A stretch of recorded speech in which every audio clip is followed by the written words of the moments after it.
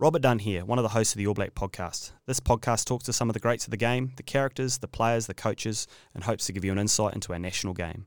Today we talk to Ronnie Clark, one of the great Pacifica players who's played 150 games for Auckland, 50 for the Blues, and 10 tests for the All Blacks.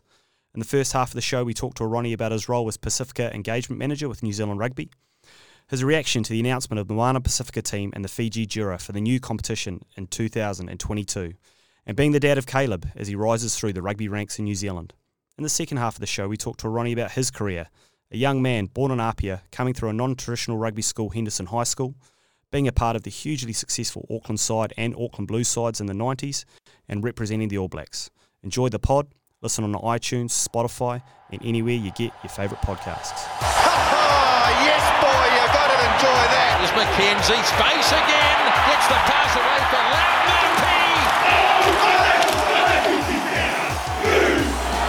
Kia ora whanau, welcome to the All Black podcast. Awesome guest today, very timely guest as well. Welcome to the studio, Ronnie Clark. How are you going? It's great to be here, Rob. Always good to be here. Thank you. Mate, what's going on at the moment? What's a normal day look like for Ronnie Clark? I suspect you're a bit of a busy man. Absolutely, particularly in the last few weeks as well. But my normal day-to-day job, I'm the Pacifica Engagement Manager at New Zealand Rugby. And that really entails a lot of things in terms of just thinking about the aspirations of Pacific peoples within New Zealand, but also too, I mean, if you think about the contribution of Pacific to just New Zealand Rugby, Massive. I think I was a 7-year-old when I first watched the All Blacks play, and the All Blacks were playing the 75 waterlogged game at Eden Park, and Dad said, "Son, watch the number 11." It was Sir Brian Williams, and he was amazing. And I think for me, that captured one thing for me. It inspired me to perhaps to consider that this boy born in the islands could play for the All Blacks like Brian Williams. So, and the other thing too, it was probably the first time I'd ever seen a Pacific person in the All Blacks, and let alone it was the first rugby game that I ever watched as well. So it's something that kind of continued in my mind and in my heart over the years growing up too. So That's brilliant, and like we could do a whole another podcast on Sir Brian, but I imagine too, not only is he an inspiration for so many Pacifica players like yourself growing up, but also, it's well storied his first trip to South Africa and what an inspiration he was for the coloured community in South Africa as well. So he's an absolute trailblazer, wasn't he? He's a legend of a man. What's Exactly, what are you trying to develop and inspire? Is it more getting Pacifica people into the management of the game, into government roles, more so than playing, and that sits with other people? Is that a big focus for you? That's actually a really good point there too, is thinking about, I mean, New Zealand, within New Zealand Rugby, we're looking at the contribution of Pacific. I mean, Auckland alone, over 50% of their rugby population are Pacific, and if you go through the other major centres in New Zealand, Wellington's very similar as well. But to really think about it, then we're contributing hugely on the field. But what about some of the other different areas around off field, like coaching, like administration, even governance as well? Thinking about how do if we're making huge contribution on the field, how can we make contribution at governance level, at administrative levels, even coaching as well? We're starting to see numbers coming through in the coaching. What about refereeing? I mean, just the other day I was thinking about it, considering, I mean, we give the referees so much of a hard time, but and I was thinking, when will it be that we'd see a Pacific, person in New Zealand as one of our referees, one of our top referees?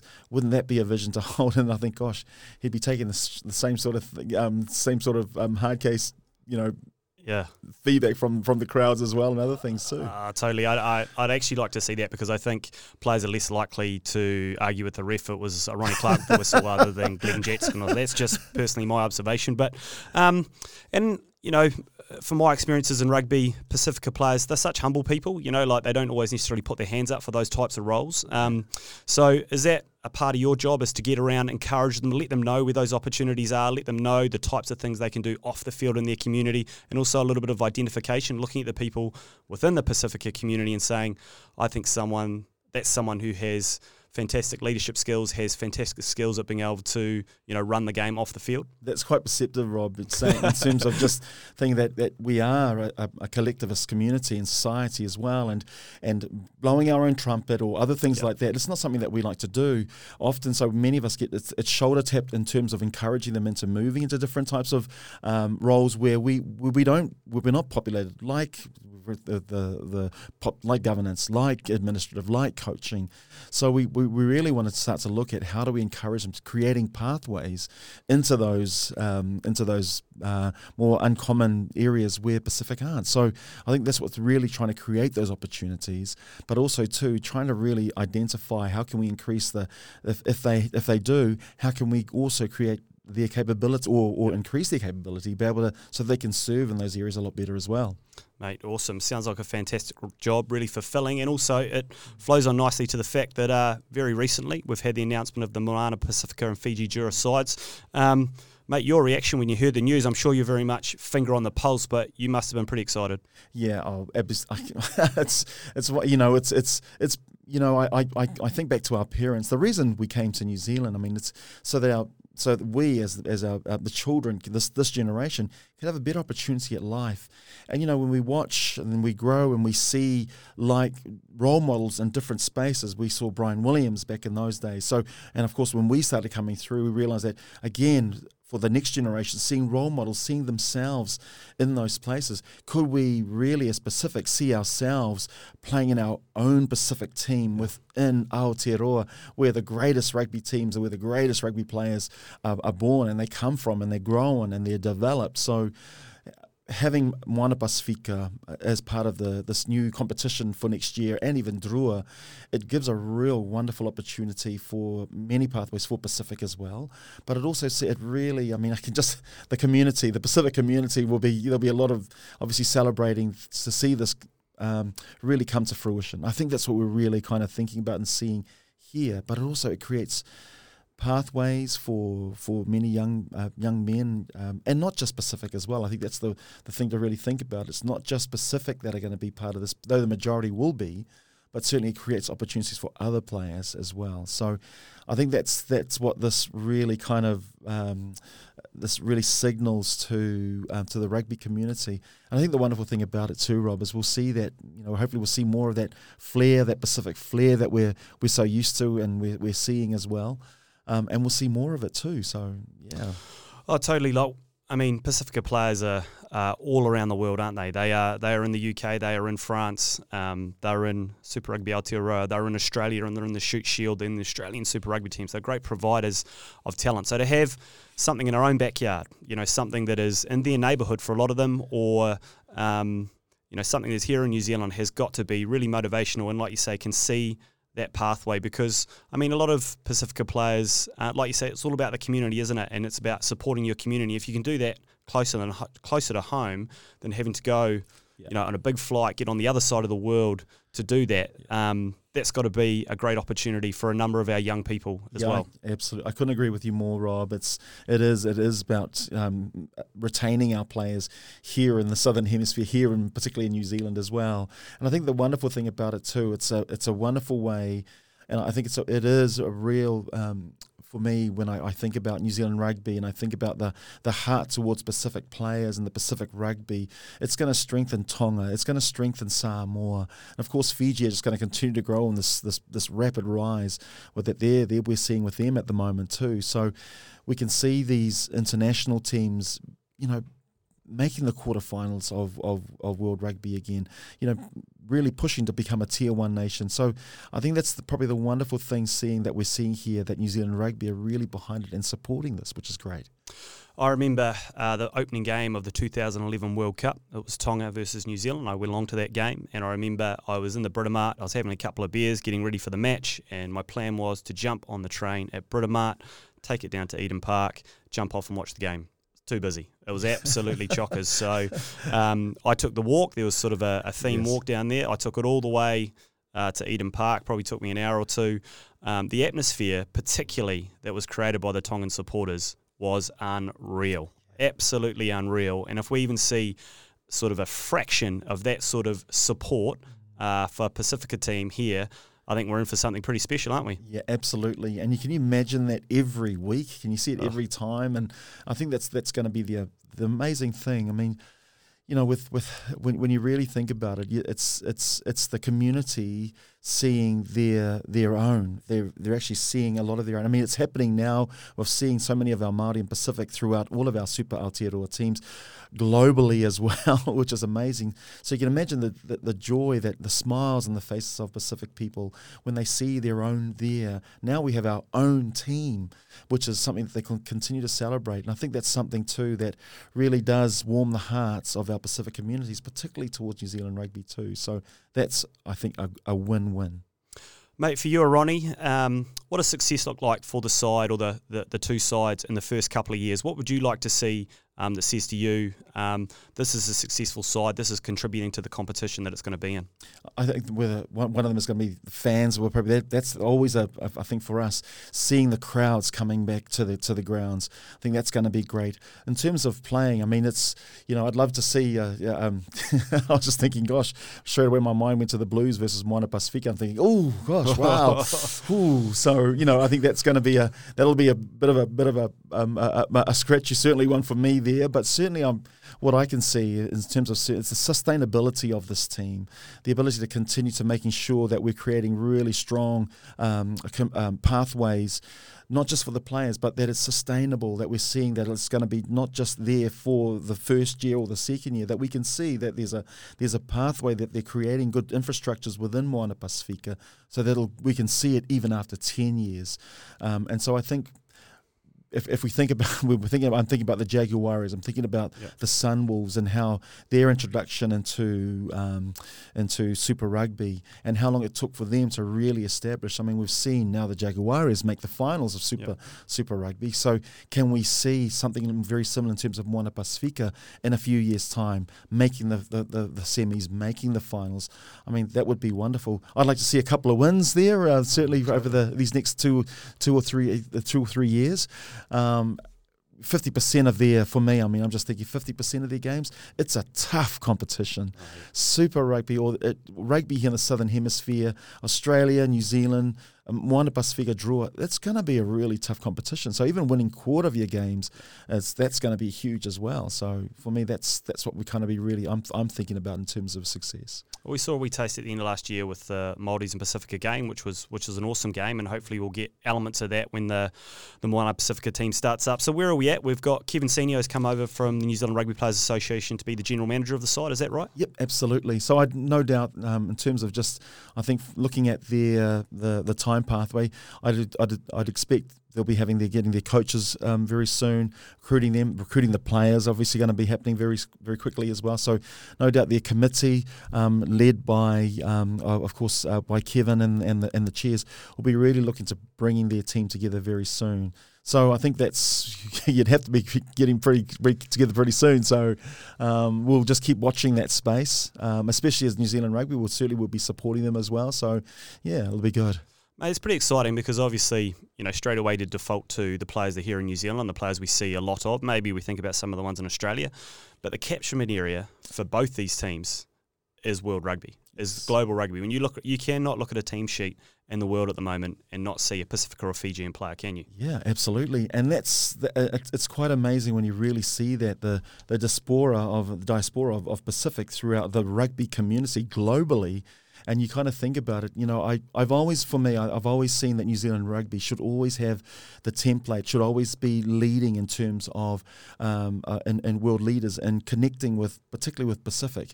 I suppose when you think about when the world looks at how do we connect better with Pacific peoples, New Zealand Rugby really should be showing the way.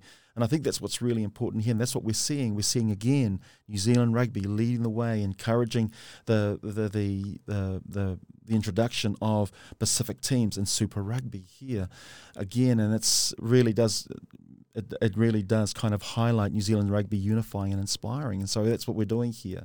So I think that's what we want to do. We want to continue to be the leaders in really inspiring the Pacific rugby, inspiring here in New Zealand. And, of course, it really does show a template to the world as well. I think that's what we're seeing.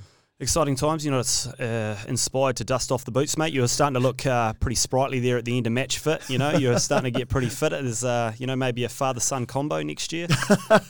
Oh, boy. The writing's got to be in the sky for that to really happen. But no, keep them going. Mate, and, touched on it just a little bit there. You've got such a strong heritage with the Blues.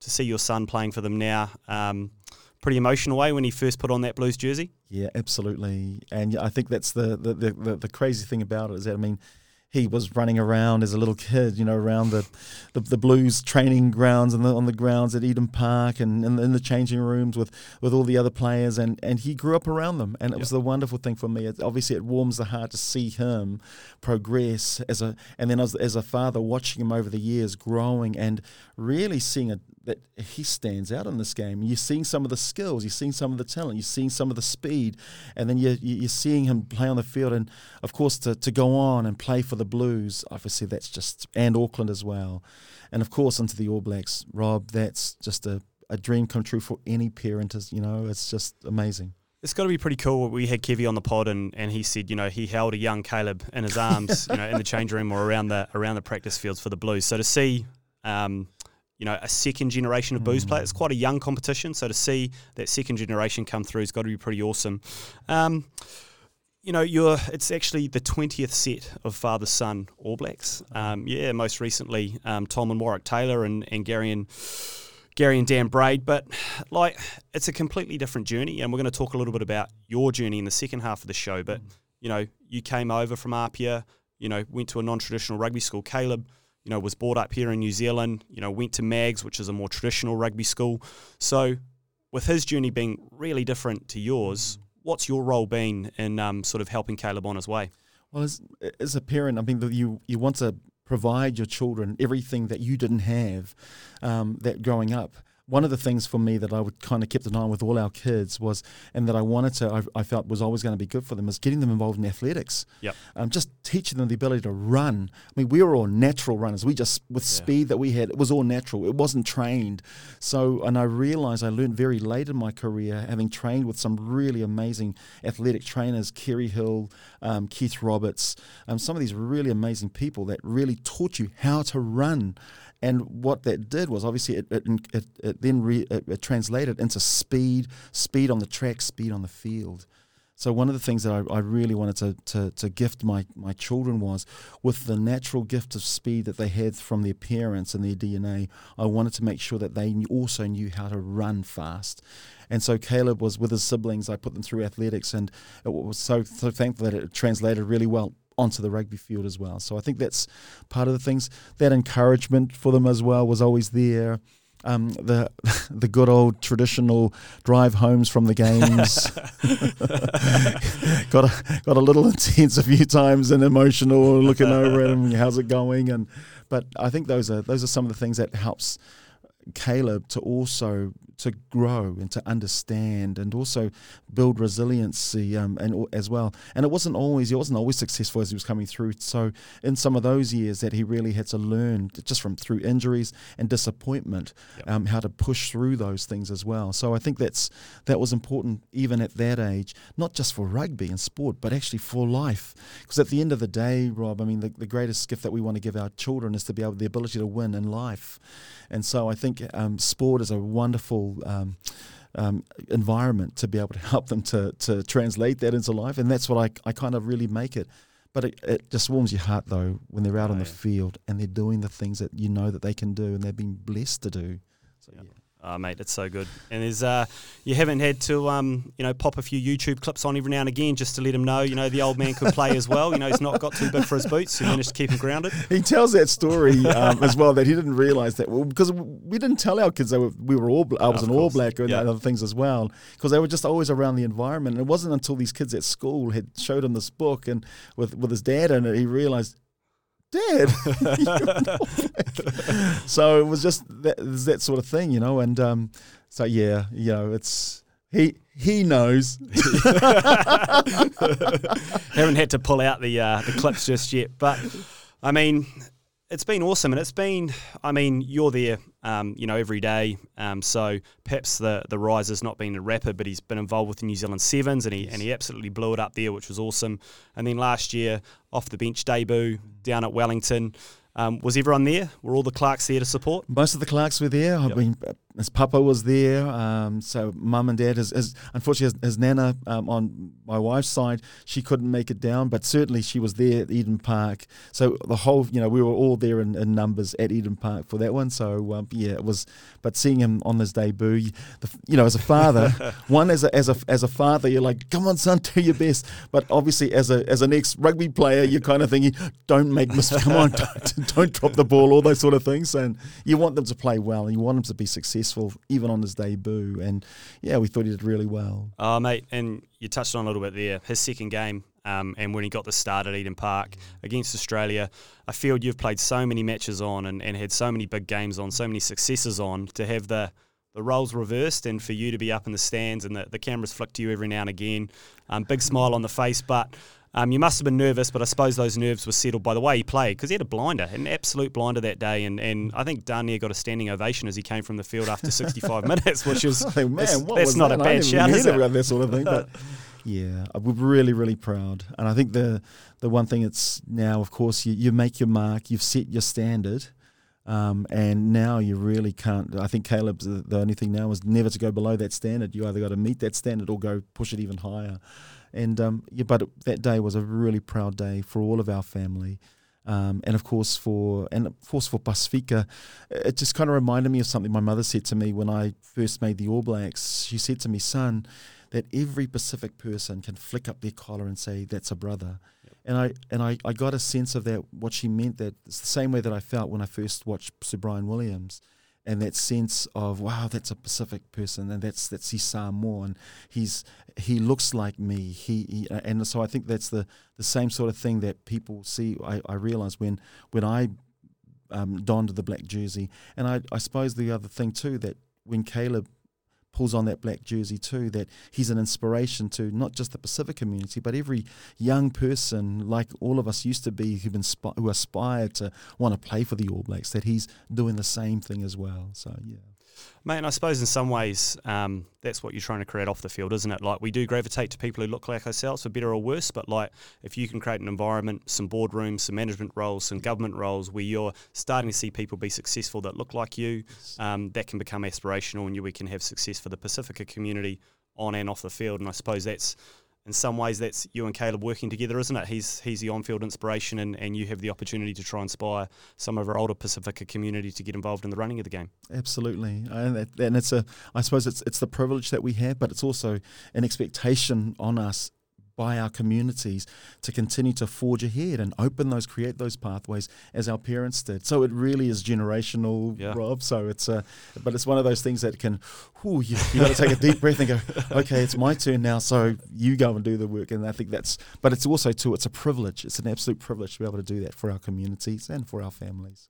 Awesome. Thank you. Great first half of the show. We're going to take a quick break, and then we're going to come back in the second half of the show. We're going to look at the life and times of Ronnie Clark, which is an awesome and storied career. All Blacks with the sun behind them, and it's Clark chopping and field, breaking tackles again. You've got to keep moving forward, but Coles works away to the blind side. Smith gets it away, and Clark diving for the corner. Now, did he ground it? That is the question. Awesome. Great first half of the show, Ronnie, and now it's time to talk a lot more about yourself, mate. And I know you're a humble man, so I'm going to have to probably drag it out of you a little bit. But you talked a little bit in the first part of the show about coming over from Apia. What was early life like for you? Because that's a change of scenery to come into the big smoke of Auckland. Was it, did you thrive straight away, or take a bit of a adaptation? I probably take you back to actually living in Owairaka, we'd been in New Zealand now for about 4 years, and it was that game. It was that game at Eden Park. Yep. So there was a real buzz in the house. I remember that day. His dad sat my brother and I down, and he said, boys, we're going to watch the All Blacks play. And he said, watch the number 11. That's Dad's words. So as we watched him, BG scored 2 tries in that game. They smashed Scotland, and of course I was absolutely captivated as they dived in the water and splashing all over the place. And I quickly turned to my dad and I said to Dad, how do you become an All Black? And Dad just turned to me and he said, son, you have to be brainy. And there's a kind of a story behind that, because I mean, again, with every story, every narrative of our Pacific families coming to New Zealand, that education was going to be the pathway for us to go and have a better life, and of course course. And that was Dad's plan anyway. But the reality of that moment for me was that a dream was born in my heart that I could possibly play for the greatest rugby team in the world, be like BG, be like Brian Williams, and play for the All Blacks one day. And so that kind of really started it from there from me. When we came from Samoa, we started in Mangele. From Mangele, we moved then to Kingsland, and from Kingsland to Owairaka, then Owairaka to West Auckland and Henderson, where we did a lot of my growing and schooling as well. So that's how kind of went that pathway for me. And like the one thing Pacifica players have in spades is size and speed, and they can smile at you off the field and then absolutely cut you in half on the field. It's like, it kills me. You know, you stole everything in the gene pool. But you know, was it obvious from an early age to yourself or your family that, you know, a Ronnie, he is a big guy, he is fast, like he is got potential to be a good footy player, or was it just out there having fun with friends for a start and you know, in West Auckland, Henderson High School, just a great environment? Yeah, absolutely. It started that way, as we do as kids. It goes from bull rush into rugby. Oh, you know, God, you would have been good at bull rush. I was so good, and it's something that I loved about it, because I realised I was good at this. I could step off both feet. I had a bit of speed there too. Something that we used to do as kids growing up when we were living in Wairaka. We had this huge area at the back in the backyard of all of these units that we used to live in, and it's a big grass area, and down on the sides of the grass area were these pathways. And as kids, we used to line up on each side and just be racing each other down these pathways, and it obviously really got us into running and speed and everything else, which then quickly went onto the field, and we'd play bull rush in the middle of that field there, stepping and everything else. So it really started coming natural, and I really started noticing I'm really good at this. It just came natural. And then it was after that game I watched in BG that I followed my cousin one day. He was going somewhere. And I said to him, "Where are you going?" So I'm going to training. I had no idea what training was. But we turned up in this field, and I go with them, this field, and all these kids are running around, and they're chasing that same shaped ball that BG was playing, and I saw just the other day. And I thought, wow. And then as I stood there watching my cousin, the coach stood by and said, "Hey, son, do you want to play?" And I thought, yeah, sure. So I got involved, and I remember getting the ball, and the first touch of the ball, Rob, there was a sidestep there, bit of burst of speed there, and I remember running towards the try line as BG did, and as I dived over this line, I get up and I think, yeah, feeling proud of myself, I just scored a try. I need to get tackled and hit by some of the kids, and I said, "What? Wow, hey!" The coach, as I got up, I said to the coach, "Coach, I scored the try." The coach looked at me and said, "Son, that's not the try line, that's the 22. And I kind of thought, okay, I'm learning this game. I'm learning this game. Goddamn rules. What's that? Didn't have that before. This is this game.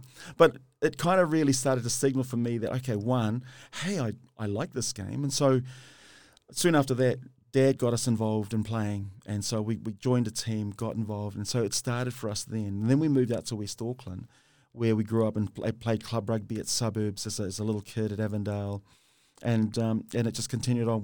By that stage, then we were older, we went to Henderson High, and and that kind of rugby continued on from there. But it did it like Henderson High.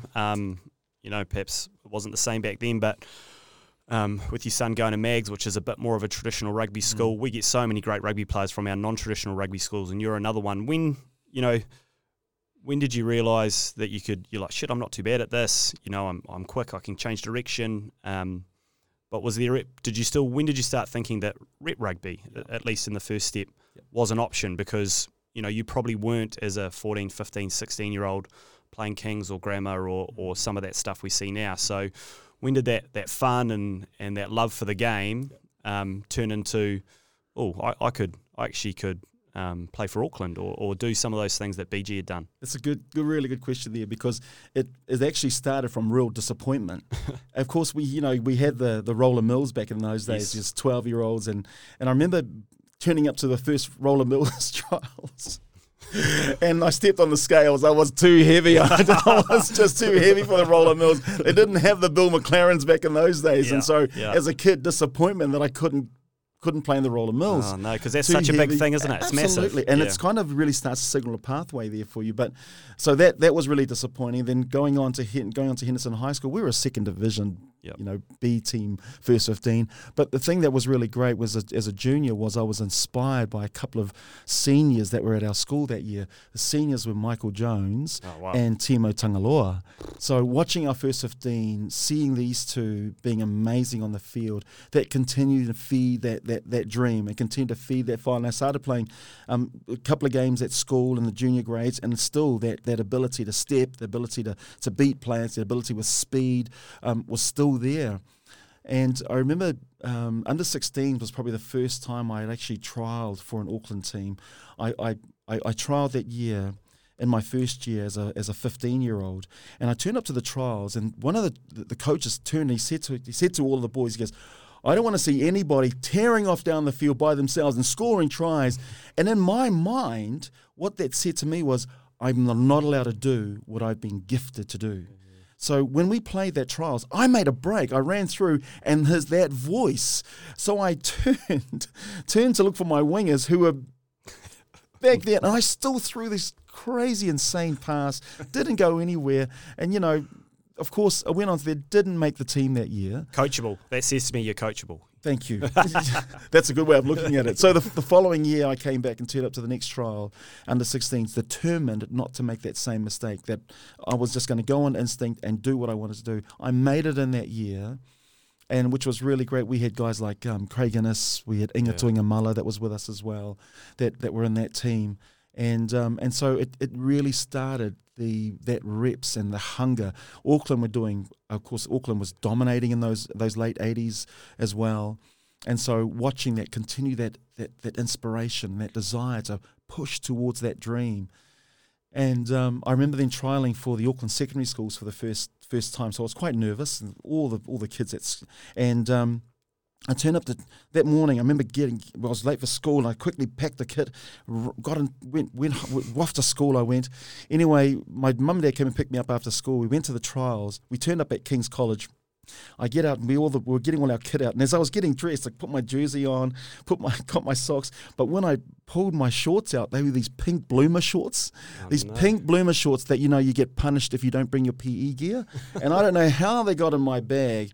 But anyway, that day, I quickly ran out of the change room, and I said to my Mum, can we go home? I've got these shorts. I don't know how they got in my bag. I must have grabbed it. And Mum says, son, just didn't miss a beat. She said, son, wear them. You'll make you stand out.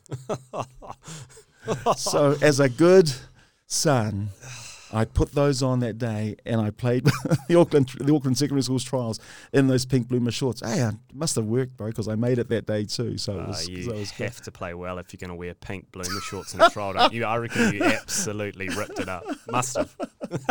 So yeah. Well, mate, that is a hell of a lesson to learn, isn't it? Around putting you. I bet you that never happened again. But it wasn't too long after that you did get into the Auckland environment, and as you pointed out, like, unbelievably successful period. Like, as you're coming through, surely Sir Michael and Inga and these guys must have been moving on from BG being more of an inspiration for you to see, wow, those guys from, Sir Michael from Waitemata as well, outside where you grew up. So really inspirational. But was it, I think did you come in the early 90s, was it? Yep. So I made it. BG and Morris Trapp were still the coaches at that time. So it was them that opened the door for me. I played sevens when sevens was the kind of the pre-season build up for you for 15s, if you like, back in those days. So I went to the sevens. We went down to the national tournament. We won it there. And it was kind of my introduction into that elite level of rugby in New Zealand. So having played sevens, winning the tournament, and then not long after that, the Auckland 15 team were assembling, and I see my name there to go along as the wider squad, and I turn up, and there they are. The Wettins, McDowell, Foxy. Fitzpatrick, Foxy, Joe Stanley, John Kerwin, Terry Wright, and there's me. Wow. So, and that was really kind of the start of it for me, with just being in that environment and the dream. And those days you always knew, Rob, if you make the Auckland A team, you were a half step away from making the All Blacks. And so it really continued to fuel that dream. And what was interesting, though, the first game for Auckland that year was against Nelson Bays. And thinking that I wasn't going to be part of that squad at all, but Bernie McCarhill had injured himself in one of the preseason games, and so BGS approached me and said, "Ronnie, you'd probably be on the bench." I went, "Wow, I'm going to be on the bench. Wow, I'm going to be on the bench." And then on the Thursday night, the last training for the week, he came to me and said, "Ronnie, look, you're not going to be on the bench now. You're going to start." Oh, sweaty palms. Whew, now that I was, Foxy on the year, and whoa, you got Craig Guinness out there. Wow, this is going to be so cool. And it was my first game for Auckland down in Nelson Bays. But I think the significant part of that day was it was JK's 100th game for Auckland. Wow. So it was quite a, it was really quite special. Yeah, it was special. But was there, you're obviously very aware of the success of that team. I think Auckland won 11 of the 15 NPC competitions between 82 and 95, which is phenomenal. 61 Shield defences, the most that there's ever been. Did you feel a bit of pressure coming into that environment? Was it a welcoming environment? Because the thing you hear these days about a lot of footy teams is the real effort to bring in new players, integrate them so they can thrive straight away. Yep. What was it like then? Because that was amateur then. It wasn't professional, and not necessarily the amount of resource goes into the team. So was it still a welcoming environment? Yeah, it was still the traditional hierarchy that existed. The back seat was still there, and and run by the back seat. Everything off field was run by the back seat as well. So the social styles were run by the back seat too. So, you really knew your place. Yep. You would often, if you made the mistake of being in the wrong place at the wrong time, you were told those very swiftly. I suppose the wonderful thing about it is those having great guys in there that mentored me is like Bernie McCarhill, and having Joe Stanley, and having others of my age group like Inga and Posty that were there at the same time as well. They've been around there in that environment now for a little while. And of course, Sir Michael was in there too. That made things a lot more, that transition into the team a lot more easier as well. So, but I suppose the wonderful thing about it, though, was that even though you've had these, I had some great people that really helped me to integrate into the environment, there was still a standard. Yep. There was that standard that you had to meet as a player. And so I think that was the expectation also on each other, that if you do your job, it wasn't then, we knew that more times than not the score would look after itself. And it was amazing that I really realised that this team was, although with amateur status in terms of the game, they were already professional in their approach. Yeah, really professional. I've heard that a few times. It was a professional attitude in an amateur environment, which is something that Auckland had perhaps in front of others.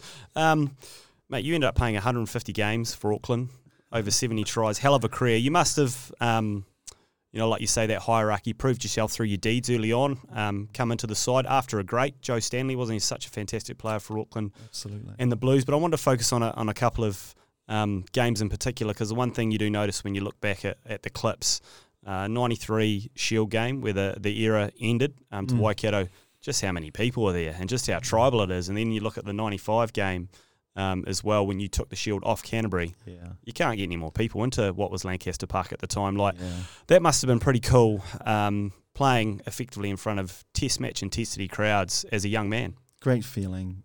Great feeling. It was, and you really got a taste of how hated, a real feeling of how really hated Auckland was around New Zealand. I'm from Canterbury, mate, and I mean, hate's a strong word. Hate's a strong word, but I was on the bank in '95 when you guys absolutely mauled Canterbury, took Mertz to pieces, and I didn't like the blue and white hoops at that stage. That's for sure. No, and we knew we were in for a game, but I think we were desperate. We were probably more desperate that day to really win it back. It kind of reminded me of 86? 85? Yeah, down so there, massive. That was huge as well. I mean, as a kid, I was watching that game too, and playing in the environment of 95, and kind of a similar feel, similar bumper crowd as well, in that cauldron at Lancaster Park was huge. So they were great games, and great days of rugby too. Something I've heard you talk about before is you're part of an era, still huge amount of success for Auckland through that period, but it was starting to see that evolution in the makeup of the team, much more Pacifica players being involved. And I've heard you speak a little bit about Sir Ted, about Graham, how when you first entered the team, you know, he had perhaps an old school mentality, but to his credit, he adapted. Do you want to talk a little bit more about that? Yeah, well, I mean, I was really fortunate to have even Ted as a coach through the Colts.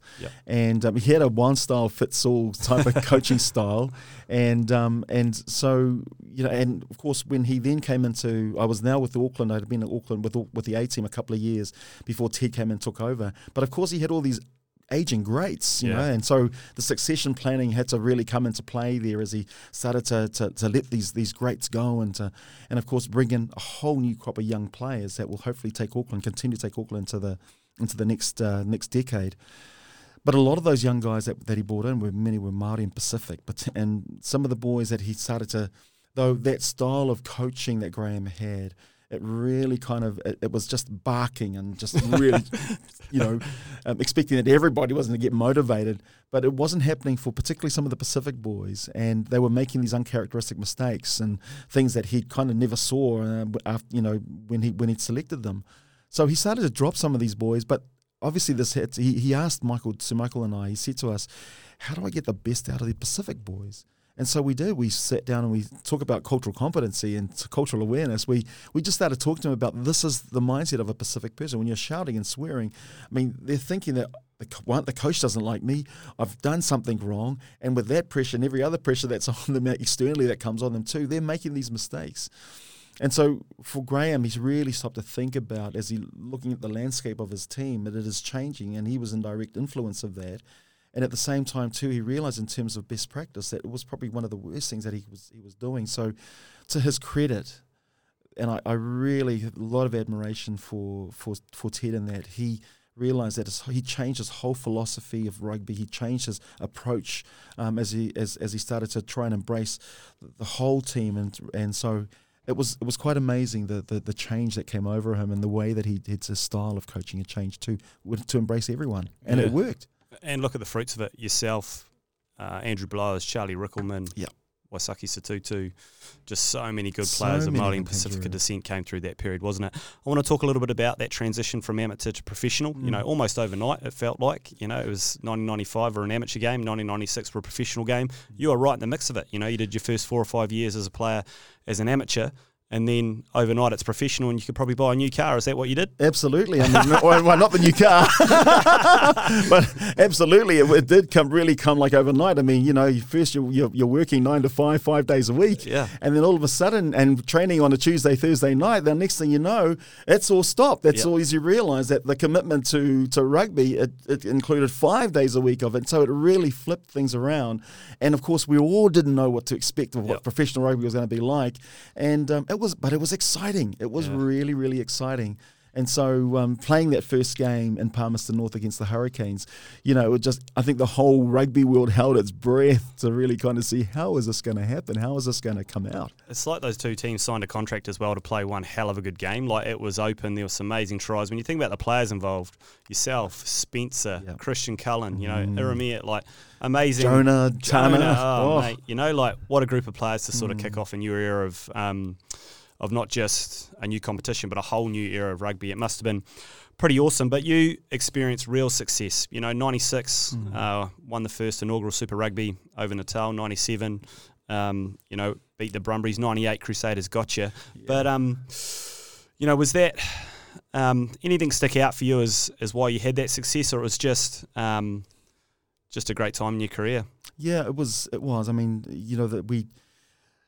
That season, you know, really kind of the game that we played, it was quite amazing. We felt that we'd won the Super Rugby, the inaugural Super Rugby, when we were in Natal.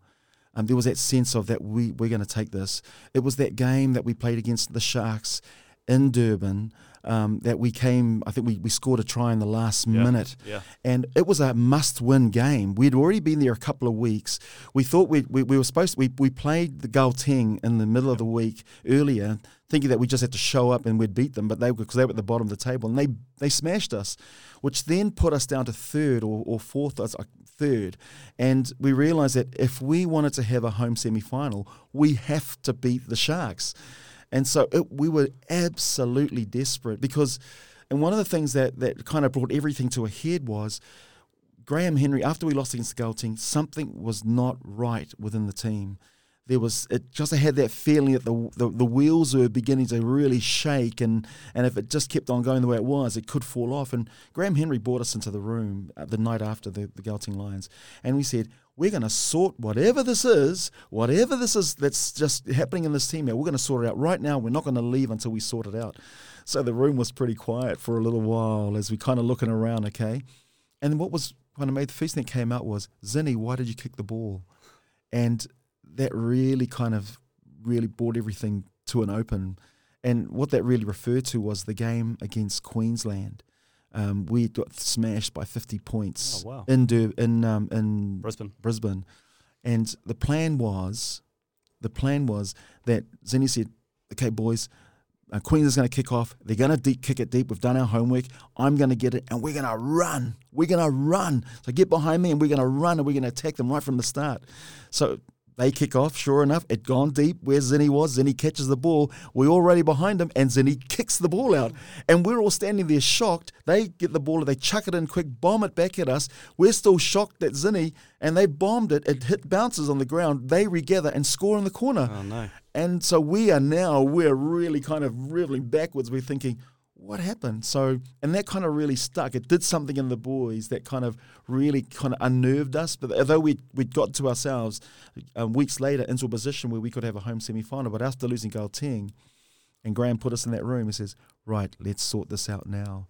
It's amazing, like, because obviously too, Zinni's such an influential person within that side at the time as well. Like, he had so much money and respect. Absolutely. But also, it must have been, like, now it's down to an exact science going on the road to Africa, But back then it was almost, trailblazing, weren't you? Like, trying to figure out how to spend a couple of weeks away from home, condition yourself properly to be on the road. They hugely competitive teams. That was some of the most exciting stuff in the early years of Super Rugby, was the fact you got to see these players you'd never seen before or not much of from Africa.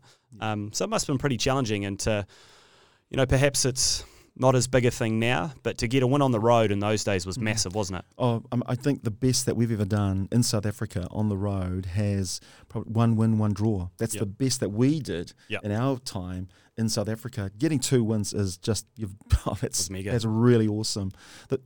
Rob, I just kind of brought that thing with Zinni was because after that night when we had Graham had put us together and that came up, we were able to talk about things that that really impacts. And what that did for the team, though, it pulled us together. Yeah. And I think that's when a team pulls together in that way, there is just nothing that you won't do for each other. So that weekend when we went and played against Natal, we were going to go to the war for each other and run through that war for each other. We were going to get that win and come home. So after, when we won it in that last minute, we came home, there was just this sense of nothing's going to stop us. Brilliant. So, of course, we played the Blue Bulls at home in the semi. And then, of course, met the Sharks again at home. So that was the thing about it. And you kind of asked that question, what was it for you guys? Well, also too, everyone was a leader. Everyone was also competitive. The team was full of natural competitors. That the guys that can't switch the competitive button off when you're waiting for the flight or something like that. Someone's got to get up. Okay, here's the game.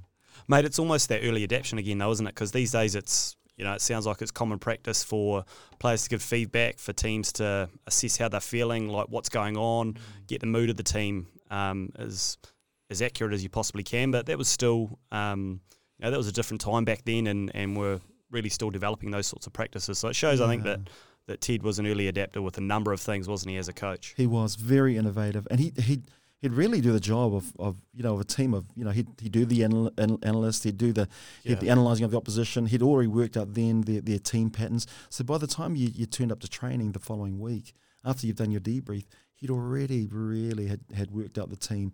But of course, he'd just coach in a style that would also, there was a real trust factor between Ted and the players. That here's the plan, but within that plan, you express yourself as well. And I think that's what's really important, that he trusted the players enough, even if the plan wasn't working on the field, to make that on-field changes. And the maturity of the team at that time, those years, was, Zinni, Fitzy, Sir Michael, all these, they were able to make those change of decisions very, very quickly. Mate, for you to go back a little bit, All Black debut, What do we remember? Was it on the radio? Was it on the TV? Did someone give you a phone call? Everyone's experience is a little bit different. You know, were you listening? Were you hoping? We were at the trials. The trials were held in Napier, and there was I think there were 2 trials at that competition. There was at the trials. So we had a team of 4 that played the first game, and out of those 2 games, there'll be a selection of 2 teams that'll play on the Saturday. And so I'd done well enough to play in the Saturday game, and we were the Saracens playing against what was, and we were told very clearly that was the Shadow Test 15 that we were going to be playing. Who are you marking? I was marking Bunsey. Oh, wow. So I was at second 5, Bunsey was at second, and so Mark Ellis and I were the midfield for the Saracens, and we knew that the only way that we were going to ever push our opportunity here was to we had to win. And it was quite amazing too that the team we just knew what we had to do. It was really good, really well that we did to really pull together as a team very quickly, and we did well. I scored a try in that game. I think Mark Ellis scored a try. And Lolangi Koko scored a try, and it was amazing that we come through and won the trial, and then hearing our names get called out straight after that. And my family were there with me as well, which was really, really amazing. So an amazing moment for us too, especially in Napier, where a lot of our Clark's family are. Oh, wow. So it was quite a moment. It was a really great moment. And that was for the series against the World 15. That was the series of the World 15. Mate, that was awesome. I actually remember a lot of that as a young man. I remember Yoshi Shahida's try where he dived full length. Straight past me, actually. I stopped to see, just in case the ball hit the crossbar, and Yoshi just dived. And I thought, wow. And I did consider that, but I thought, no, it might just hit the bar. And look at that, he got the treats. Yeah, but because you dropped the first test, didn't you, in that series, and then you came back strong. And you know, what was those first experiences for you like? Was it all done in a flash, and you can't remember a thing, or were you able to get a couple of carries and a couple of good hits in and establish yourself in the game? I was on the bench for the first test, and of course those days, we didn't have the subbing on and off, so no one got injured in the midfield. So but then I started I debuted in Wellington, and it was a great feeling. Of course, every kid, as you watch the haka, you watch the national anthem, and then the All Blacks play, and it's amazing. And there I am, I'm doing the same thing. I've got the jersey on. I'm singing the national anthem. I'm doing the haka. It's just surreal. And of course, and you're playing against the World 15. Yeah, it was an amazing lineup. These guys want to spoil the party here, so I'm not going to. So not on my watch. And it was great. A big pressure too, because you lost the first test at home, and ideally we don't do that. No, so that's right. You had to come on for the second test and try and right the ship. Yep, and so it was great. I mean, obviously there was the resolve in the All Blacks team at that time was just right. That's it. It's mongrel dog from here. So it should have been there in the at the beginning, but we just said no. That's it. Let's write this, and so it was great. The All Blacks just started up on another level that day, and got a couple of tries in my debut, which was amazing and wonderful too. So I think, and just finishing and beating the World 15 really quite convincingly that day, really kind of just for a lot of us debutants there, it was just a great feeling. And having family again, it's it's all about family. Yeah, Dad was there, and it was a great feeling too. So. Mate, probably the other biggest milestone in the black jersey was the Lions came here in 1993, and we talked to Foxy a little bit about it, but and his memory's fading. But it's a big show, isn't it? You played in some really, really big matches, Shield games, etc. against Waikato, and the one down in Christchurch. But it's up another level for the Lions, isn't it? And again, we didn't have it all our own way that series, and there was a huge amount of pressure on. That's right, and it's. And there are games that you always remember. There's and against teams that you want to play against, like South Africa, and of course the Lions being one of them as well. And so playing the Lions was a great feeling. You watch them on Six Nations rugby, and you're like, now you're up against a few of them, and it's great. I played the first test or the first couple of tests. So the second test that we'd lost, it was just it was gutting. Or we won the second test. I think we lost the first one. Did we lose it? No, we won the first one, lost the second one, and of course then we had the big decider at I think Eden the first Park. one was really tight down in Christchurch, and Foxy got a penalty on Penalty full time to win. halfway, They that's played really right. well on the second test, cleaned us up. Yep. Back to Eden Park, your home deck. Yep. Desperately needed the win. I Yep. think that's what it was. So With Lee Stensness, I think maybe. Yes, it was. So it was Stainless came on there. I wasn't playing, I think. That so it was great. It was great to be able to play the Lions. I think I got an opportunity to play them twice, I think, over the years, which was amazing. Yep. And, it was just a great feeling. Mate, I'm not sure of the background here, but 1995 World Cup. Everyone loves to get along to a World Cup. You must have been close. I couldn't find too much information on it, but I see, obviously, Little and Bunce are, big names. Yeah. Really, really good All Blacks in such a competitive spot in the team at the time. I think Alama might have been taken as the backup midfielder. Were you close? Were you fit? Were you gutted? What was the situation there? Yeah, no, I was there and thereabouts. There's always those things that you watch over the years. 91, I didn't play. Wasn't selected. 95, that was a real tough one, particularly being in South Africa as well. Yeah. And 99, I got back in the All Blacks again in 98, and so I was the incumbent. Yep. And but then I blew my Achilles in the first game of the Super Rugby that year. But in terms of time-wise, I was still right to come back, but obviously it didn't happen again. I think that's probably one of the things that in my career, Rob, that I kind of look back and think, well, World Cups, that was something that obviously for me just to look back and think, oh well. But I think if I think about it and I look back at my whole career, that just even coming back in the All Blacks again, that 95 to 98 time kind of felt like in the wilderness. It just wasn't there. But then getting back in the All Blacks at that time was an amazing feeling. So that was, I think, for me, almost like it was almost up there with making it for the first time again. It was great. Yeah, so, it must have been you were such a strong player through that 96 and 97 seasons for the Blues. So that obviously what drove your selection or reselection again in the All Blacks in 98, which is awesome. And it's awesome to hear you speak about it like that. And while you didn't win this game, you bloody should have. But the 98 game against South Africa at Durban that you played, that's another one where I just looked at that on the highlights online. You just forget how feverish, the South African supporters are. Like you guys had the better of them for a lot of that game, and then obviously they came back and didn't score a try on full time to win it. But there's the atmosphere from the South African crowd is. Could you even hear yourself trying to make a call with some of the lads? It's incredible. I mean, when it was, I think back to 92. Do you remember we had the Australian tour? Then the boycotts were dropped, and so they tagged a 4-week tour to South Africa straight after. So we went straight from Australia straight to South Africa. And when we arrived in South Africa, then we've heard stories about from other All Blacks who've told us about South Africa. The amazing thing about the South African people and their passion for rugby. When we arrived about 3:00 in the morning, the airport was chocker. It was just people everywhere. 3 in the morning. Mate. And it was amazing to see. That was incredible. They literally just had 12 years in isolation, hadn't they? 12 years in the wilderness, not playing any rugby against anyone. So it was quite incredible. So having us arrive, it was just huge. And then, of course, we played Natal that weekend, and we ran out. The sound was just deafening. Yep. And it was just incredible. And I mean, their grounds where Eden Park was 50,000, theirs was 75,000 at Kings Park.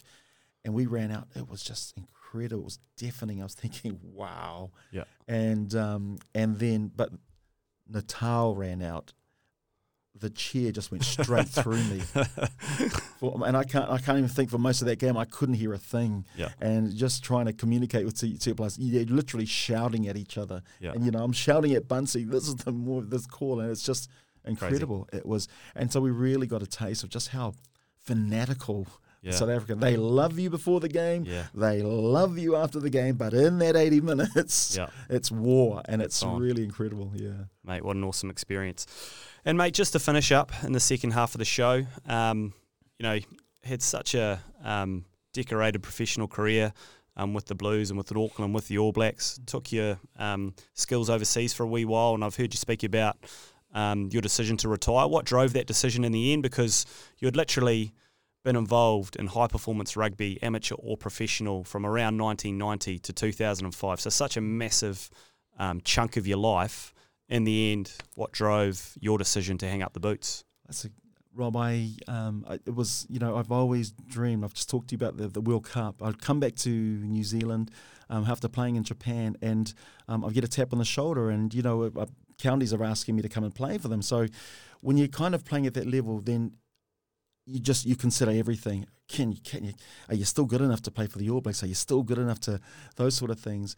And so the World Cup was coming around. This is in my own heart, my own dreams, my own goals. And after the first game of club rugby that I played in, I was injured. And so, but at the same time, the following week, my daughter was going on camp. Yep. And she was 10 years old at the time. And we went on the camp. Before I got on the camp, I said to Shekinah, you can have serious mum or hard case dad. Which one do you want to go with? And she goes, I'll take hard case dad. So cool. Off I went on camp with Shekinah in her class. And while we were there, it was quite incredible. The kids are asleep. The parents are just chatting, and just some of the talk that was happening about some of the parents mentioning, gosh, when my kid's 16, I'm kicking him out of the house. And I'm like, wow, okay. And some of the others, yeah, my daughter's going to be leaving. I can just see it.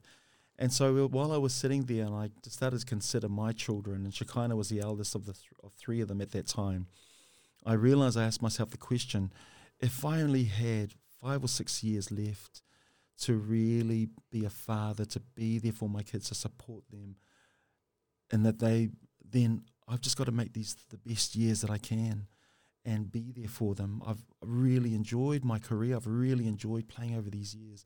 So it was a decision then, my hopes and aspirations of perhaps playing in a World Rugby World Cup or my kids. And I just weighed these two up and I just went, I choose my kids. And in that moment, Rob, rugby left my heart. Yep. The desire, the dreams, the aspirations just ended as this is what I wanted to do. I wanted to be a cheerleader for my kids. And so in that moment, I called Ciala about 10 o'clock at night from Hunua in Papakura and called her and said to her, Ciala, I've got something to tell you. She said, what is it? And I burst into tears. And I said to her, I'm ready to finish now. And she went, what? Are you sure? I said, I'm ready to finish. And I told her why, and she was, all right, that's great. And so in Hunua, Camperdeer, Papakura, that was your moment. That was my moment. Yeah, and I took it, and that's how I came to that decision. Brilliant. There's and they're all still at home, are they? Yeah, it's Shekinah's 26, and EJ's 23, and Caleb's obviously 22, and then we've had 2 since then. There's Jaira's 11, and Zion's 9, and all of them are at home. Well, they live at home, so it's still great. So I must be doing something right, mate. That's a grocery bill, mate. Awesome, mate. Thank you so much. Such a storied career. Awesome to talk a little bit about that. And you've got so much to share with the Pacifica community in your role. Good luck with that. Love to see more of our Pacifica community coaching, managing, selecting around the board table as well. And I think you're the man to do it. So I appreciate your time, mate. And I look forward to catching up again. Thanks, Rob. It's been great. Thanks so much. Cheers, mate.